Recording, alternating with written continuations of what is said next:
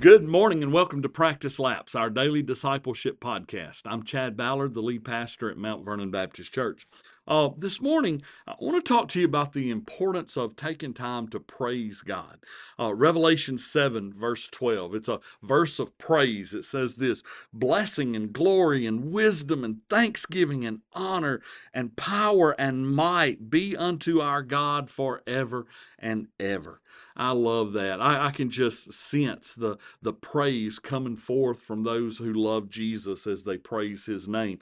I hope that when you worship Jesus at your church, when you come together for that time of corporate worship, I hope that it's a celebration for you. One of the things that I absolutely adore about our congregation, our church here at Mount Vernon, is that when we gather on Sunday morning, man, it is just, there's such a spirit of praise. The Bible tells us that God inhabits the praise of his saints. And certainly we experience his presence here at Mount Vernon when we gather together, because we just have this spirit of unity now in this church. And it is such a blessing.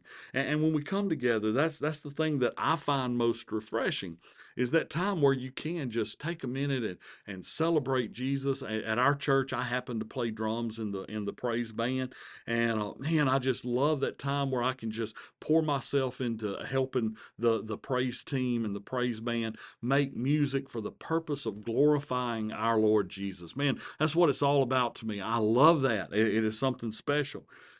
I would hope that you too enjoy and get excited about praising Jesus. I love the old story about the man who kept getting excited in church, and he'd be, praise the Lord, and he would just be celebrating.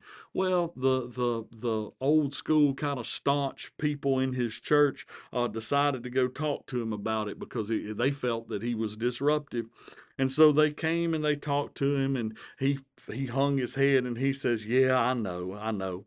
He said, "I'm sure I've disturbed the services." He says, "But when I'm sitting there and I think what the Lord has done for me, how he died on that cross for my sake, how he forgave all of my sins, how he filled me with the Spirit, how he blesses me all day. Hey, hold this mule while I celebrate." Yeah, that ought to be the attitude that we have. We ought to, when we get to thinking what Jesus did for us, man, it ought to make it so that we just cannot stand it anymore. We have got to celebrate what he's done. Man, listen, if being a Christian and the fact that you are born again and will one day be in heaven doesn't excite you, I'm afraid you must have calluses on your soul. Something's wrong. I hear people from time to time criticize folks about the way they worship. Or listen, sometimes I get having dignity. Sometimes I think we don't know the difference between dignity and rigor mortis in some of the people that I've seen